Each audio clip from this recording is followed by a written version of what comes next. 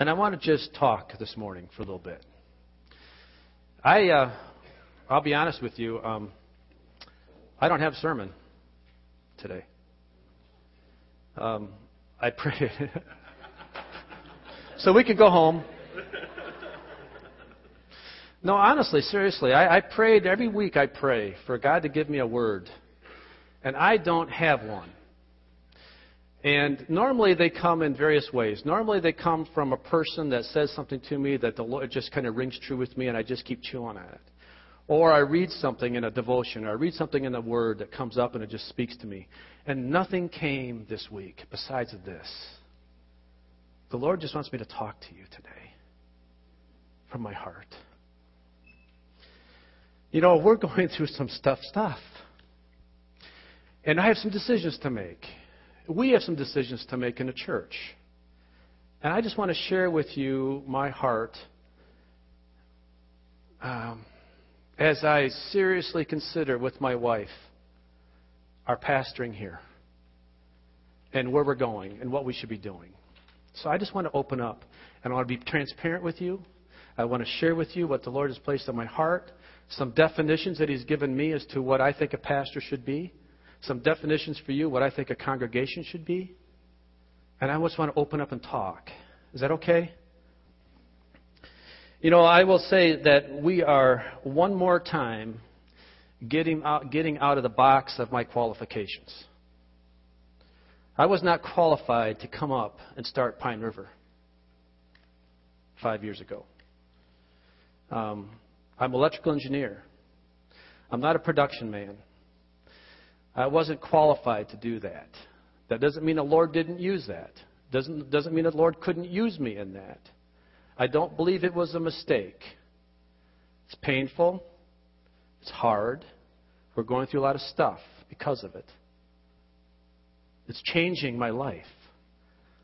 It's changing my family's life. It's changing my wife's life. It's changing my brother's life. All my siblings. My mom. I'm not here to tell you of my woes, but I want to be honest with you, and I need to be open with you because that's who I am. And what you're going to hear from me if I stay on as pastor here on a full-time basis, you're going to hear about me and my life. And I have to preach and teach and talk through my experiences, not through a book, not through a sermon that I get off the internet, but from who I am that Lord has made me over the past 4 or 5 years. Actually, the last 52 years. So that's what I'm going to try to do. When Chris and I got married 30 years ago, we had no intentions of being pastors, did we, Chris? No. That's a major life change for us. A major direction change. 2 years ago, I had no idea of being a pastor. I didn't come up here 5 years ago to be a pastor. I came up here to be a successful businessman. I came up here because I felt the Lord had given us an opportunity to get out of Detroit, to get out of the automotive industry, move my family up here, even though my wife didn't want to. I'll be very honest with that. She'll be very honest with that.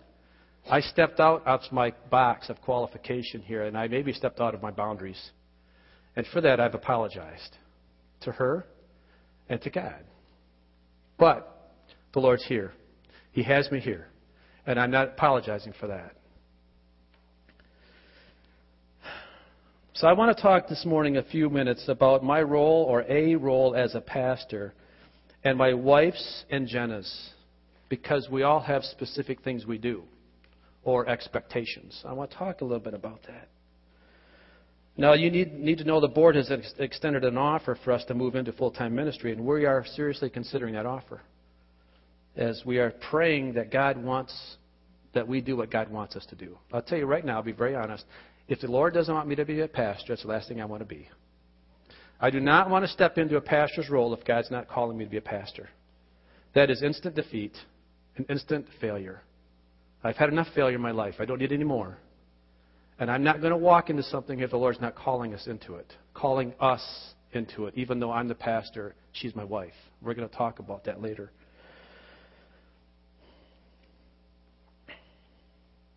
I want to start off by reading 1 Peter chapter 5, verses 1 through 10 in the New International Version, the NIV translation. It says, "To the elders among you I appeal as a fellow elder and a witness of Christ's sufferings, who also will share in the glory to be revealed. Be shepherds of God's flock that is under your care, watching over them, not because you must, but because you are willing."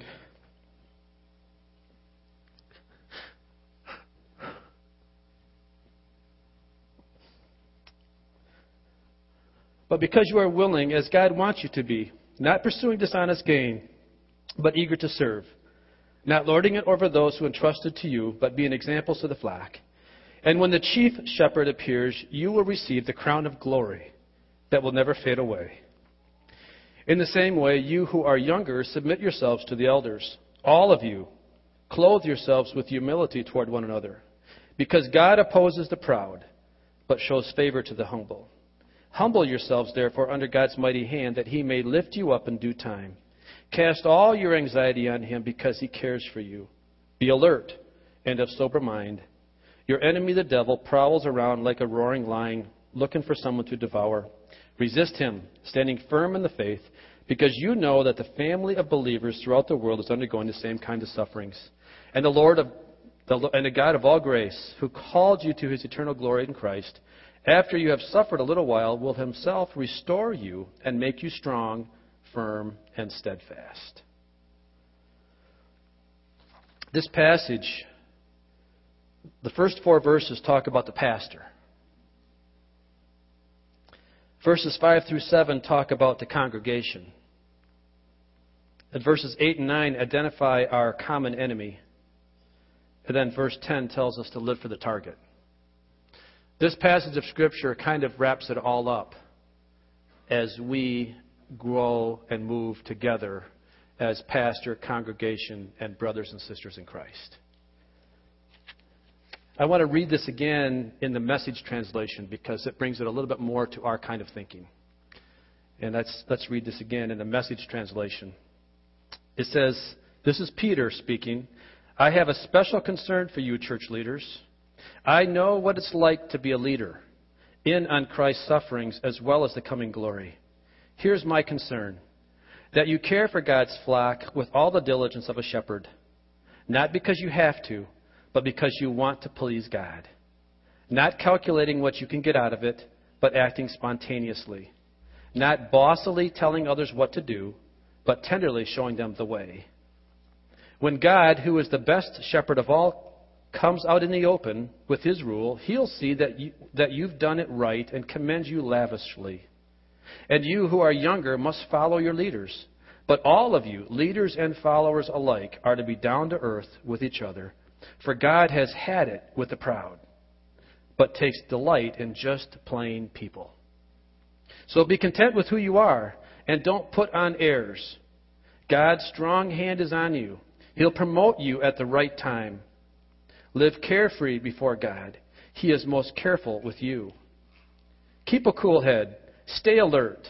The devil is poised to pounce and would like nothing better than to catch you napping. Keep your guard up. You're not the only ones plunged into these hard times. It's the same with Christians all over the world. So keep a firm grip on the faith. The suffering won't last forever. It won't be long before this generous God, who has great plans for us in Christ, eternal and glorious plans they are, will have you put together and on your feet for good. He gets the last word. Yes, he does. Let's talk about a godly church. What is a godly church? A godly church is a church that's operating as God has it set up to be a cooperative effort between leadership and the congregation. The church is not about the pastor. The church is not about an individual. The church is the body of Christ. That is not in any one denomination. It is the body of Christ throughout the world. We have many thoughts, many different things, many different ideas. But if they line up with God's Word, then we're brothers and sisters. This is not about a denomination. This is not about a person. I got a kick out of Sunday school this morning. Scott has his horse. We talked about it a lot, about Scott's horse. It's a big horse. It's a new horse. And Scott had to, hope I get this right, Scott had to teach it who's the boss. Who is the biggest horse in the pasture? Not the horses you know what, but the biggest horse.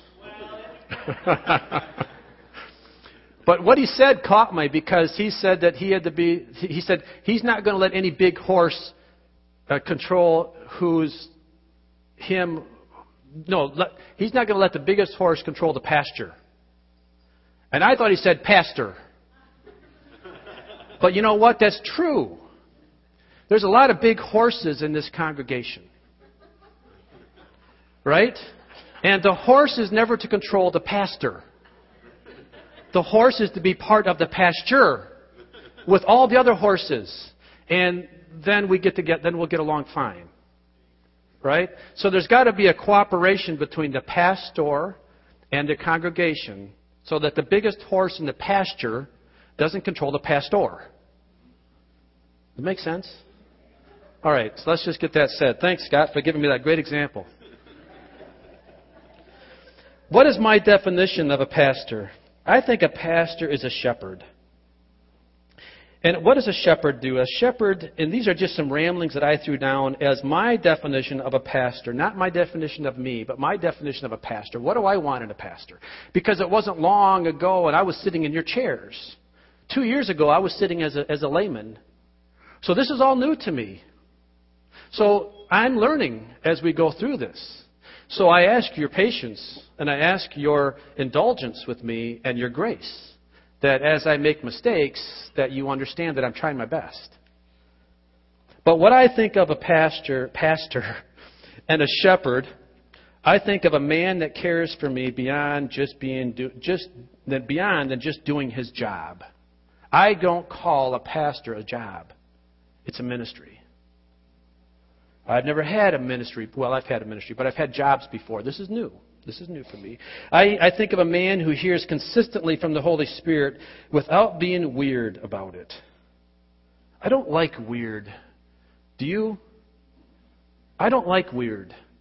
But yet I know that men hear from the voice of God on a daily basis. I want to be one of those men that hear the voice of God that isn't weird. Let me ask you, can we do that? Can we hear from God and not be weird? Okay, good. I want a man that walks like I walk and breathes like I do, but yet he's sensitive to leading and the direction of God through being sensitive and yielding to the Holy Spirit. That's what I want in a pastor. Okay. I want one that is there for me all the time. In every situation of my life. I don't want a pastor that comes and goes. That's there when he wants to be and there when he's not. I have a really good friend who's my pastor in Brighton, Ken Shelton, and he taught me what a pastor's like to be there as a friend. Pastors can be friends. There's a fine line between a friend and a pastor and becoming so much of a friend you can't pastor. It's kind of like being a friend and a parent. You can be your children's friend, but you still have to know you're the parent. And you still have to give a hard word to your kids sometimes when you're the parent. And if all you are is want to be their friend, then a friend is raising a friend. And that's not going to be very healthy for your child who needs to have a parent. So as a pastor and a friend, I can be your friend. A pastor can be your friend. But don't let the friendship get in the way of the role of the pastor. Because they have to have a separation. It doesn't mean that the pastor is always right. No different than the parent's not always right. Parents make mistakes. And here's what happens. A good parent will go to the child and say, I'm sorry. I made a mistake. Will you forgive me, child? And a good pastor will say, you know what? I made a mistake. Will you forgive me? And if there's that cooperation, if there's that trusting relationship, it'll work. It'll work.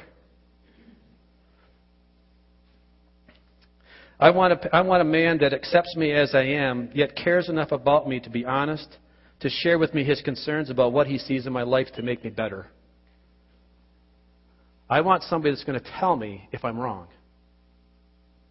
I don't want a pastor that's going to just tickle my ears to make me feel good so that I give more money. It's not about money. I'm not going to talk about that anymore. It's not about that. It's about having somebody that loves you enough through a godly love that we talked about in Sunday school today about the fruit of the Spirit. Love was first. If it's not given with love, then it's nothing but a clanging cymbal or a gong. We don't want that. I don't want that. I don't want that in a pastor. I want to have somebody that's going to love me enough to tell me honestly.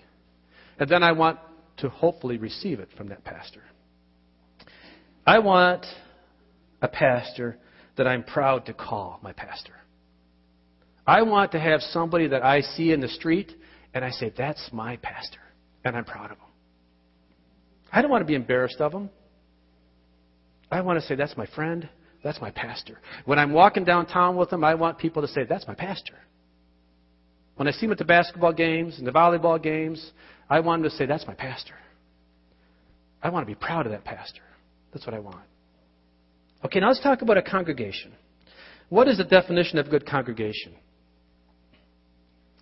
A good congregation, to me, is a congregation that is committed to following Jesus and seeking the power of the Holy Spirit in their lives. And they do it consistently. A congregation that is teachable. A congregation that is movable. A congregation that is giving of all things.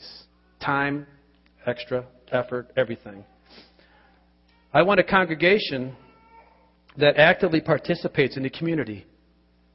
I want a congregation that proves that God is working through their life by watching them work in the community.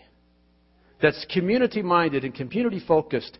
I want a congregation that is working with other congregations in a positive way that is bringing the fullness of Christ to our community, not just to build a church or to build a certain denominational setting.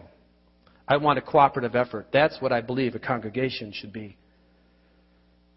I want a congregation, my definition of a congregation should be one that the pastor is proud of saying, that's my congregation. I want to have a congregation that when I see, or the pastor sees, a congregational member downtown, he says, he goes to the church I go to, and I'm proud of him. That's what I want. That's what I think a good congregation should be, is somebody that's living it out 7 days a week. Not just on Sunday morning. That you shouldn't be embarrassed at any given time where you're seen or doing what. Even if you're in a pasture getting kicked by a horse. And I understand that we all are imperfect in those ways. And we're going to make mistakes.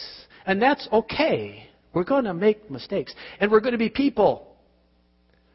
But I think we need to be godly people. One, that you're proud to be a part of a congregation. You don't want to be walking down as a layman, congregation member, to see another congregation member and be embarrassed of him because of his actions, do you? No, we want to build each other up. And then finally, a congregation should be growing spiritually. Spiritually growing. A spiritually growing congregation is a growing congregation.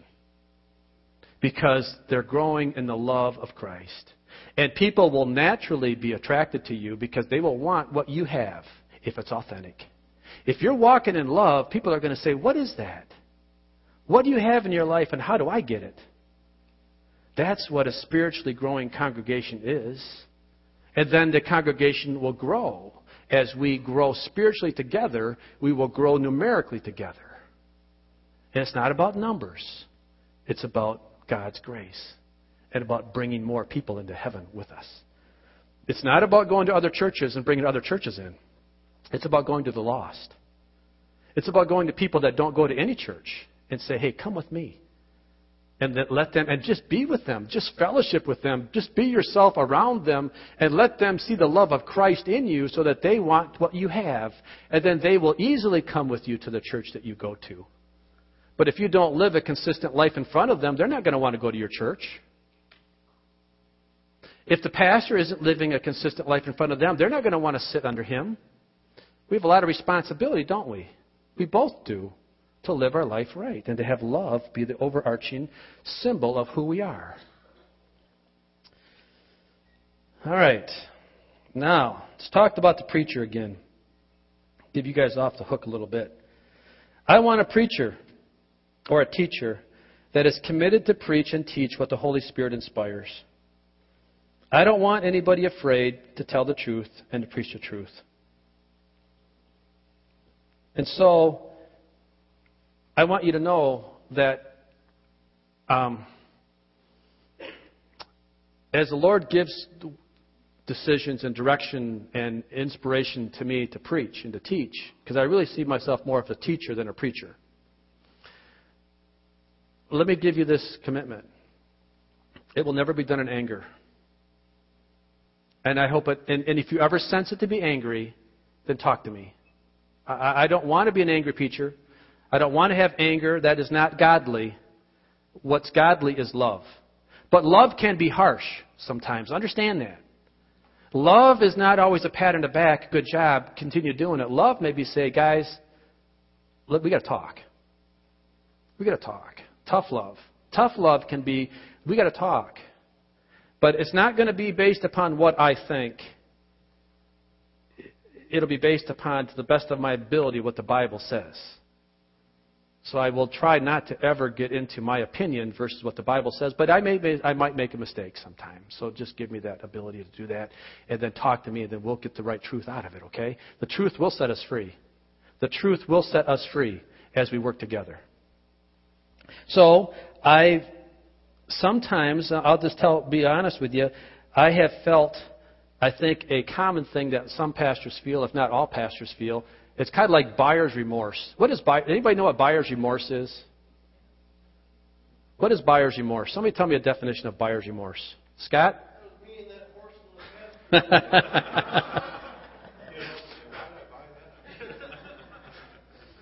Yeah, why did I buy that?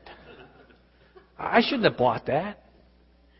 I couldn't afford that, or I shouldn't have bought that, or that horse is bigger than I am, or whatever that issue is. Buyer's remorse is a very common thing after you make a significant purchase. Well, there's a thing called, I've never heard it called this way, but I'm going to call it this way right now, preacher's remorse. And it's not uncommon by the time I got to the parking lot that I'm already kicking myself because I said the wrong things. Because I preached too hard. Because I asked people to do something. And I felt I offended people. And I've heard other pastors say the same thing, that they preach on Sunday and they quit on Monday. And they do that week after week after week. Because Monday comes and the enemy is right there saying, boy, did you blow it. Boy, did you step on people's toes. Boy, did you. Who are you to talk to people like that? That is a common fight that preachers have. And I'm starting to have it. And it's not fun. But let me ask you, though, what am I asking you? I'm not asking you to pat me in the back. I'm not asking you to tell me it was a good message. Really, what I'm asking you is if God is in the message, then make a change in your life that shows me that it was a good message. All right? I'm not looking for compliments. But I'm looking for people that change and that we grow and that we spiritually grow together as Christian people. So if I give a hard word, it's not a rebuke on any person. If I happen to look at you, that doesn't mean I'm preaching to you. That just means my eyes got to look somewhere. Okay? They just got to go. They got to fall on somebody every once in a while. So don't feel like I'm preaching at you if all of a sudden. But you know what? If the Holy Spirit's preaching to you, it doesn't make any difference where I'm looking. He'll find you. He'll find you, and that's what we want. I want the Holy Spirit to find you, not me. But if our eyes happen to lock, that's a double confirmation. Okay. All right. Let's talk about the Holy Spirit for a minute. Because this is a Pentecostal church. And how does the Pentecostal church handle the Holy Spirit? You know, there's a lot of discussion. There's a lot of misconception, misunderstanding of what the Holy Spirit is. I do believe that the Holy Spirit is a second experience. Yes, the Holy Spirit comes in at salvation. Yes, the Holy Spirit has to draw a man to salvation. Yes, you cannot. You cannot be saved. You cannot be drawn to the Lord unless the Holy Spirit draws you. Okay, I believe that. And I believe that He enters your life at a point of salvation. Right? But I believe there's more to it than that. You're a saved man, you're a Christian, you're going to heaven. That's all it takes, is that right there. Jesus is in your heart. It's all about Jesus being in your heart that makes you qualified to go to heaven. But there's a second experience beyond that called the baptism in the Holy Spirit. And the baptism of the Holy Spirit is a second experience other than salvation, where now it is a baptism, it is a entering in, it is a indwelling and filling of the Holy Spirit in your life over and above the salvation experience. And I believe the Bible is clear that its initial, that the indicator, the initial evidence of being filled with the Holy Spirit is speaking in tongues. I believe that, and I'm not ashamed of that, and I'm not going to back down on that. It is the initial indication that you've been filled with the Holy Spirit when you speak in tongues. All right, now, this is where it gets out of whack. Because people have this feeling that it's a club.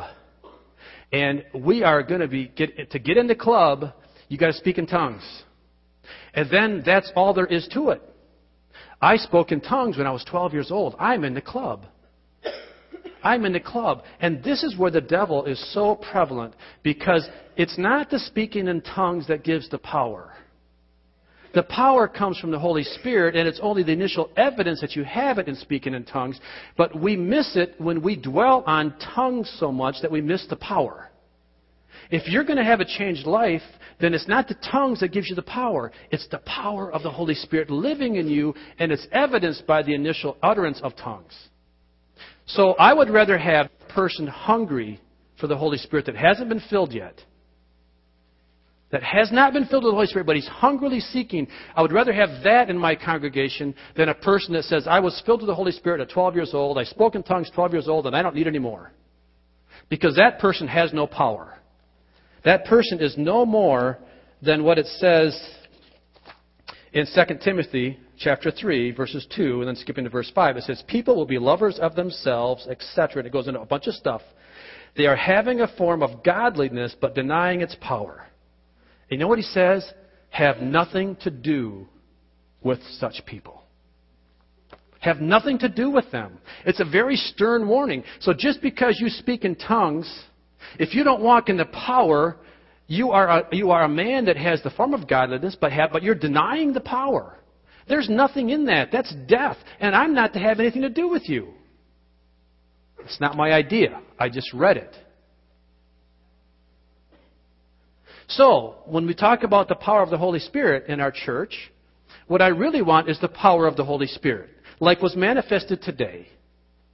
That is powerful. That is the Holy Spirit moving in our congregation, moving in our midst. And when we can walk in that on a daily basis, Monday through Friday, and when you can walk in the power of the Holy Spirit, people, that is going to change our community. That is it. That's the secret. What's going to change people is the power of the Holy Spirit. That's what's going to change us. And that's why it's hard to be in a Spirit-filled church if I'm not living it on a consistent basis, that I'm not really doing the Holy Spirit a favor by saying that I go to that Pentecostal church. If that's the case, you might as well just go to a non-Pentecostal church, and then you don't have to worry about it. But if we're going to be a Pentecostal church, let's be a Pentecostal church. And let's operate in it.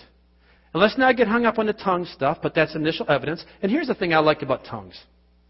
I love to speak in tongues in my own personal prayer language. That is the time when I know that I cannot handle problems on my own. I don't know where to turn. I have no idea how to pray. And I just feel the Holy Spirit coming through me. And I don't know what I'm saying, but I know one thing. That the Holy Spirit is praying the perfect will of God through that utteration.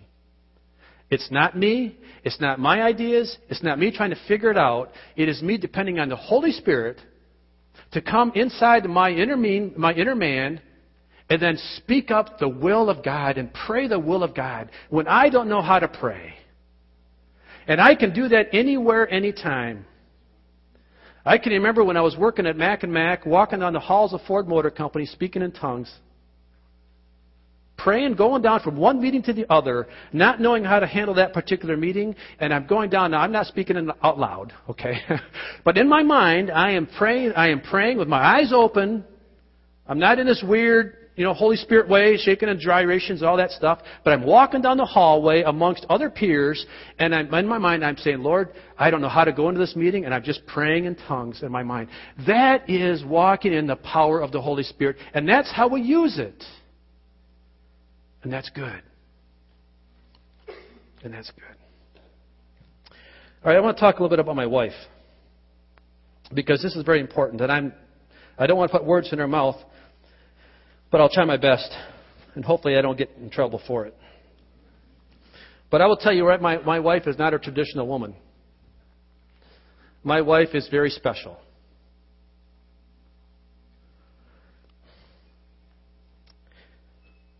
I love her a lot. I don't always act like it, but I do. This is hard for her. This is a tough experience for her. She's not going to be the typical pastor's wife. She doesn't put her hair up in a bun, and she doesn't play the piano.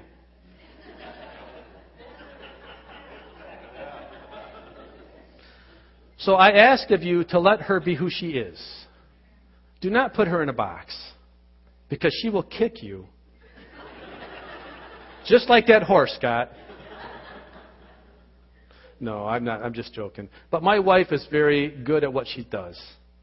She's a godly woman. She loves the Lord. This is a big change in her life. This is a move she didn't want to make. This is how the Lord's working on her like He's working on me. My wife is not the pastor of this church. She never will be. She never will be. Don't let her. Don't think she is. Just love her, support her, let her be herself, and she'll love you and she'll support you, and she'll accept you for who you are. She's no different than you are. Same thing with Jenna. I'm really fortunate that my kids are grown, that I don't have to put my kids to a PK's family. I don't have to put them through that fishbowl of life. That they're already grown and they're already well on their way. Jenna's our last one here that's, we're going to have a hard time letting her leave. In fact, we're already talking about going to college with her. Because I don't know that we can actually let her out of the house. But just, I don't need to say any more than that, but just let them be who they are, and they will bless you. And I'm sure that my wife will have other times to speak when my wife has something to speak, she'll say it. I will tell you that right now. And the Lord speaks to her in dreams. The Lord gives her lots of ideas, lots of visions, lots of ideas, and she'll be bold to say it. And so don't worry about that. This last topic I'm not sure I want to talk about, but let me say it. I'm going to say it this way. I'm going to talk about money. You need to understand, if you would, please, that this is hard for me because I have a pride issue here. I have never been on the receiving end of a church. I've always been on the giving end. When we were in Detroit, we weren't rich, but we made pretty good money. I was the treasurer of the church. I was the elder with my pastor, and I was one of the bigger givers in the church because I had the ability to do it. And I thought that was my gift, to be a giver. My dad was a giver. I thought that was my gift. So I gave. Now I'm in a different situation. I don't have the money to give. So it's hard for me to put myself in the position of being a receiver. And I know I have to because it's biblical and because it's godly and it's because it's a pride thing. And I need to humble my pride and understand now that I have to receive. If I'm going to be your pastor, I have to receive from you because that allows you to get a blessing. I used to get a lot of blessings when I used to give over and above my tithe to my pastor and to other speakers that would come in and other things, and we would get lots of blessings, didn't we, Chris? We did. We had a lot of blessings that weren't always financial. But I had to have the man of God receive my blessing. I had to have him receive my gift. If he would have said, no, I'm not going to receive it because I'm too proudful to receive it, then I would have lost out on the blessing. So now I have to put myself in that position.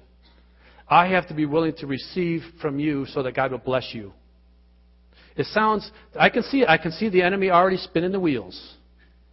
I can see it already spinning because he says, whoa, that's a real conniving way to get money. I can see it because that's how the devil works. He wants to spin a godly principle and make it backwards. And so he'll say, well, that was a pretty conniving thing to say. But let me read 1 Corinthians chapter 9, verses 7 through 14. This is Paul talking to the Corinthian church. He says, who serves as a soldier at his own expense? Who plants a vineyard and does not eat its grapes? Who tends a flock and does not drink the milk? Do I say this merely on human authority? Doesn't the law say the same thing? For it is written in the law of Moses, do not muzzle an ox while it is treading out the grain. Is it about oxen that God is concerned? Surely this is for us. Surely he says this for us, doesn't he? Yes, this was written for us because whoever plows and threshes should be able to do so in the hope of sharing in the harvest. If we have sown spiritual seed among you, is it too much if we reap a material harvest from you? If others have this right of support from you, shouldn't we have it all the more? But we did not use this right. On the contrary, we put up with anything rather than hinder the gospel of Christ. Don't you know that those who serve in the temple get their food from the temple, and those who serve at the altar share in what is offered at the altar? In the same way, the Lord has commanded that those who preach the gospel should receive their living from the gospel. So, this is hard for me, because now if I'm going to preach the gospel, that's where I need to get my living. Enough said. All right, in summary of all this, I want to say one other thing. And this is something else that I've struggled with, but I'm thinking that I kind of have this part kind of under control. And that is that I am only going to be me. And I cannot duplicate another man's ministry. I really thought you learn from people, and that's okay. You're going to learn from people all the time. But I cannot be Ken Shelton. I cannot be Michael Arp. I cannot be Jimmy Swaggart. I cannot be Bob Hope, for that matter. I can't be anybody than Mike Way. And I have to understand that, so that I don't try to think that I have to conjure up somebody else's persona if I'm going to be successful. I'm only going to be successful as if I recognize who I am and I'm comfortable for who I am. So that's who I am. And that's the best I'm going to do, is be who I am. And I hope that's okay.